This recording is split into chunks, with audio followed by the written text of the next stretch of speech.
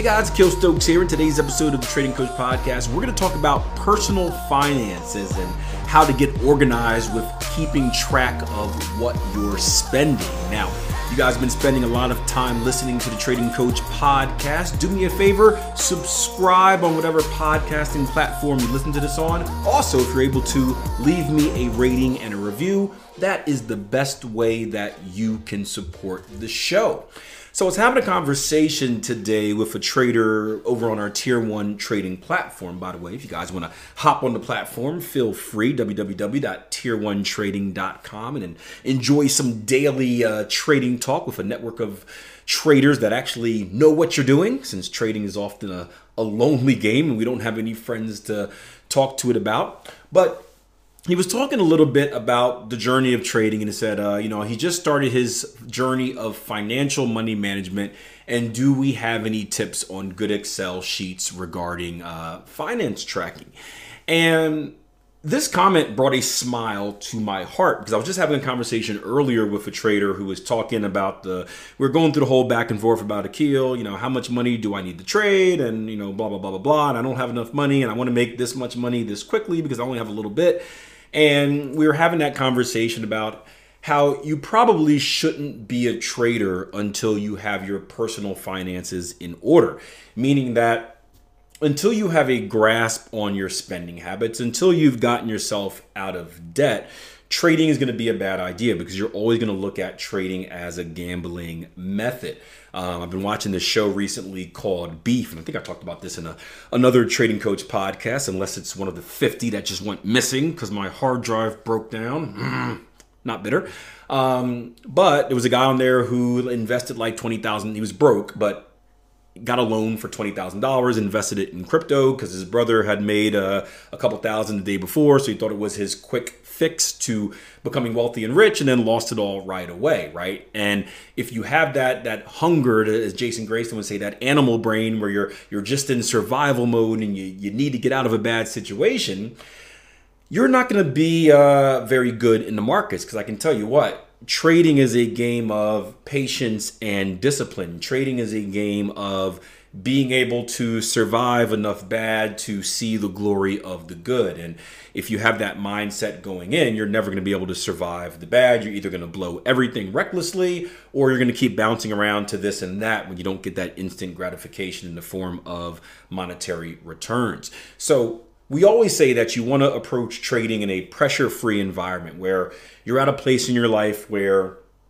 you're not struggling, meaning you have a place to sleep, right? Food is on the table, right? Maybe you're not out of debt, right? Yeah, everyone has a little bit of debt, but you're not in a situation where you're living check to check and struggling. So first things first is you want to get your personal finances in order. That way you can approach trading with a pressure-free, state of mind. So he was asking about, any tips? I'm getting on this journey of financial money management. Any tips on good Excel spreadsheets regarding finance tracking? He heard in a previous episode of the Trading Coach Podcast. I love when they reference my podcast. It's awesome. He heard that I mentioned Mint as a good tool for money management in one of them. And Mint is like one of those online tracking things that, you put your information into, and it kind of, consolidates everything that you're doing and does the financial tracking for you. He said, I heard about me mentioning one of those, but the problem is he's not a fan of companies knowing his financial status. And that was one of the big issues when I went to Mint. I am very paranoid of everything. So when you do something like a Mint, and I'm sure there's other ones out there that are the same, you've got to give them bank passwords. You've got to give them credit card stuff, right? Because they got to be able to access these accounts so they can see what you're spending. And we know that internet security is interesting, to say the least. So I can certainly see someone being kind of nervous about giving them all that information, and I was too at the time. So he also said that he's not a big Excel fan, so he doesn't really know how to create one on his own, and he was asking for any tips. And I said, hey, what I like best, and I'm old school, right? I like good old-fashioned pen and paper. Now, I do use an Excel spreadsheet now because I have a bad habit of losing all my journals, but I'm a fan of keeping a notebook. I keep a few notebooks with me all the time. I have a pen or a number 2 pencil, right? And I just write it down. I write it down. And I think the thing is that a lot of us think we need to have these fancy things, right? We don't need to be fancy. We just need to be effective. And whether it's pen and paper, whether it's a note section inside your smartphone, whether it's an Excel spreadsheet on your computer, right? It doesn't really take that much to track what we need to track. You don't need to be a coder. Trust me, I am the furthest away from the coder. I have two skills on Excel. One is I can sum up the columns, meaning if I put everything in a column, I can add them all together so I know what they are. And I can make a graph. I can't make every graph, but I can make a few graphs. And that is about it. So, I do the bare bones minimum, but it's enough to do what I need to do, because as far as my personal finance, it's just tracking what I'm spending, putting them in categories and just being able to have that visual, because the visual is half the battle. It's very similar to trading and journaling. A lot of traders I speak to are down on journaling and trading. We're like, Akil, why do I need the journal? Why do I need to track my trades, right? I can just wait for my broker statement at the end of the month, or I can go on my broker's platform and it gives me all the stats. And yes, that is true, right? Most brokers, all brokers, should give you access to a panel or a website where you can see all of your stats and give you all the shiny numbers that you desire. All brokers should be giving you a monthly statement, some a weekly and a daily statement every time you place a trade, perhaps, telling you what you did. But the problem with that is that when we're not doing it ourselves, we tend not to give it as much attention, right? We tend to just let it kind of operate in the background, and we don't really kind of track it. So we're not really in the moment, right? We're not really in the moment, if that makes sense. I'll give you guys kind of a good example. Like, imagine that you are a sports fan. Imagine like you're someone that's doing daily fantasy. I used to do daily fantasy with my friends, just kind of in a play around league and whatnot. And I remember I stopped because it was a horrible time investment. But when I go something, I go for it. I'm competitive, right? So I remember doing daily fantasy. I was doing like NFL, and my good buddy, he's not a trader, but I bounced, this was my old gambling buddy. I used to work for the IRS. He's a numbers dude, right? So we have a lot of discussions about trading and financial markets, and he does investments as well, but he's one of the few that I can speak to about that. And his brain capacity is amazing. He probably should be a trader, but he's a little bit too, trading psychology would bury him, to be honest with you. He's not good on that side. But the point is, we used to do daily fantasy, and instead of just like randomly picking players for our teams, we do a lot of research, right? We would dig into all the box scores. We would dig into all the stats. We would essentially know every single team that's playing and every single detail about them, because that's the information needed to make the best decision on who to pick. Now, when I first started, I went in like that, and I was pretty successful, right? However, once I got deeper into trading, really once I had kids and I decided like, hey, I can't invest 2 hours a day looking up NBA stats or whatever like that, I would still dibble and dabble a little bit, but my performance was worse. And why? Because I wasn't in the know. I would make my judgments based off assumptions. Well, I think this team is supposed to be good, right?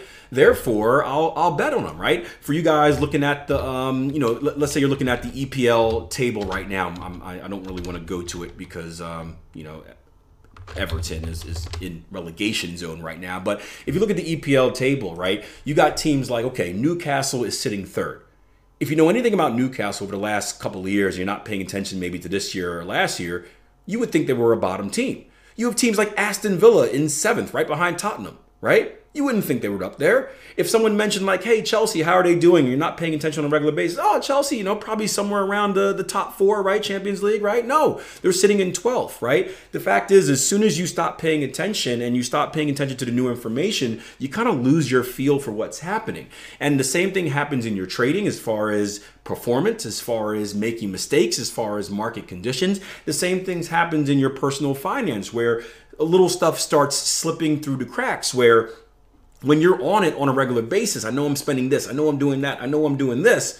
When you stop paying attention, all of a sudden these little things creep in. Oh, I spent this, but it was only in your mind one time, so it's not that big of a difference. But then it becomes a habit. Or you notice that you're spending more on gas on a regular basis, or this, right? You lose a feel for what's going on, and then you lose a feel for kind of the tight grip that you want to have around your personal finances. So it's very important, I think, to track this stuff personally, because it puts you on, on ground zero, I guess, for lack of a better term, right? It puts you in the fray, in the mix with what's going on. And when you're in the mix, you can see what's really happening instead of just guessing at what's happening. Now, the hard part, and this is where trading affected my personal finances, is how do you do it? When I went through this era, right? Again, when I stopped, I was trying to tighten up my budget. I didn't trust all the internet people out there, so I was on this budget. I think I spoke about this in the Trading Coach podcast before, years ago, where I went back to straight cash, right? I went back to straight cash. I didn't want to use credit cards for whatever reason. Either, I had this fundamental thing about paying interest or something, or it was the people were probably hacking credit cards back then and I got scared. But I decided that I'm going to get on this budget. I'm going to go straight cash, right? So each month I'm going to go to the bank. I'm going to take out this much. I'm going to flat, lay it out. Food, flat, lay it out. Entertainment, flat, lay it out, whatever I'm doing, right? I had boxes of cash. I don't do that anymore. For you guys that think about the home invasion, don't do that. There's no box. You're not going to get anything from my house. But at the time, I just had boxes of cash with labels on them for different things. And obviously, when you're using cash, right, looking at credit card statements or using stuff like Mint isn't going to help because it can't trace cash. Maybe that's why I was using, because I didn't want to be traced with whatever I was doing. Right? IRS, don't listen. Just kidding, of course. But I got into the habit of, I started wanting to update my spreadsheet, whatever like that, tracking every single day. And what happened is, because I was doing it so much, it got irritating. It got annoying because it just became a hassle, right? At the same time, I've had years where I said, hey, I'm not going to track anything and I'm just going to add it up at the end of the year, kind of like with taxes. And I don't know if you ever waited to the end of the year to do all your taxes and stuff like that. It's a hassle. It's horrible because it's a big time investment. And again, you don't have that feel. So something that trading taught me is to kind of be consistent with how you're tracking, but kind of find that sweet spot where it's like, hey, I'm tracking weekly, or hey, I'm tracking monthly, or hey, I'm tracking quarterly. That way it's enough for you to kind of keep that feel for what's going on, but not too far that you lose that feel and you let too many things slip through the cracks. So good advice for obviously trading is to get your personal finances in order, but understand that you don't need to do anything fancy, especially if you're someone that doesn't like using the internet, or you don't want to pay for an accountant to do it for you, right? All it takes is a pen and a piece of paper. All it takes is an Excel spreadsheet, and all it takes is you being deliberate and really dedicated to consistently tracking it on a regular basis. And then of course, making whatever changes you need to make to kind of tighten your grip on your personal finances. So I hope you enjoyed the podcast. Again, it's not necessarily trading related, but it kind of is. And if you noticed over the years, right, trading and real life, they kind of blend together. One helps one, the other helps the other, and it's one of those type of relationships. So if you ever have any questions about anything trading related or anything life related as well, don't be shy. Hit me up, right? I'm all over social media at Akil Stokes RTM. I love to help. I love to respond. I love to share if it's a topic that I think will help many others as well. So at Akil Stokes RTM, Instagram, Twitter, Facebook, TikTok, somewhere else as well. And until next time, plan your trade, trade your plan. Take care.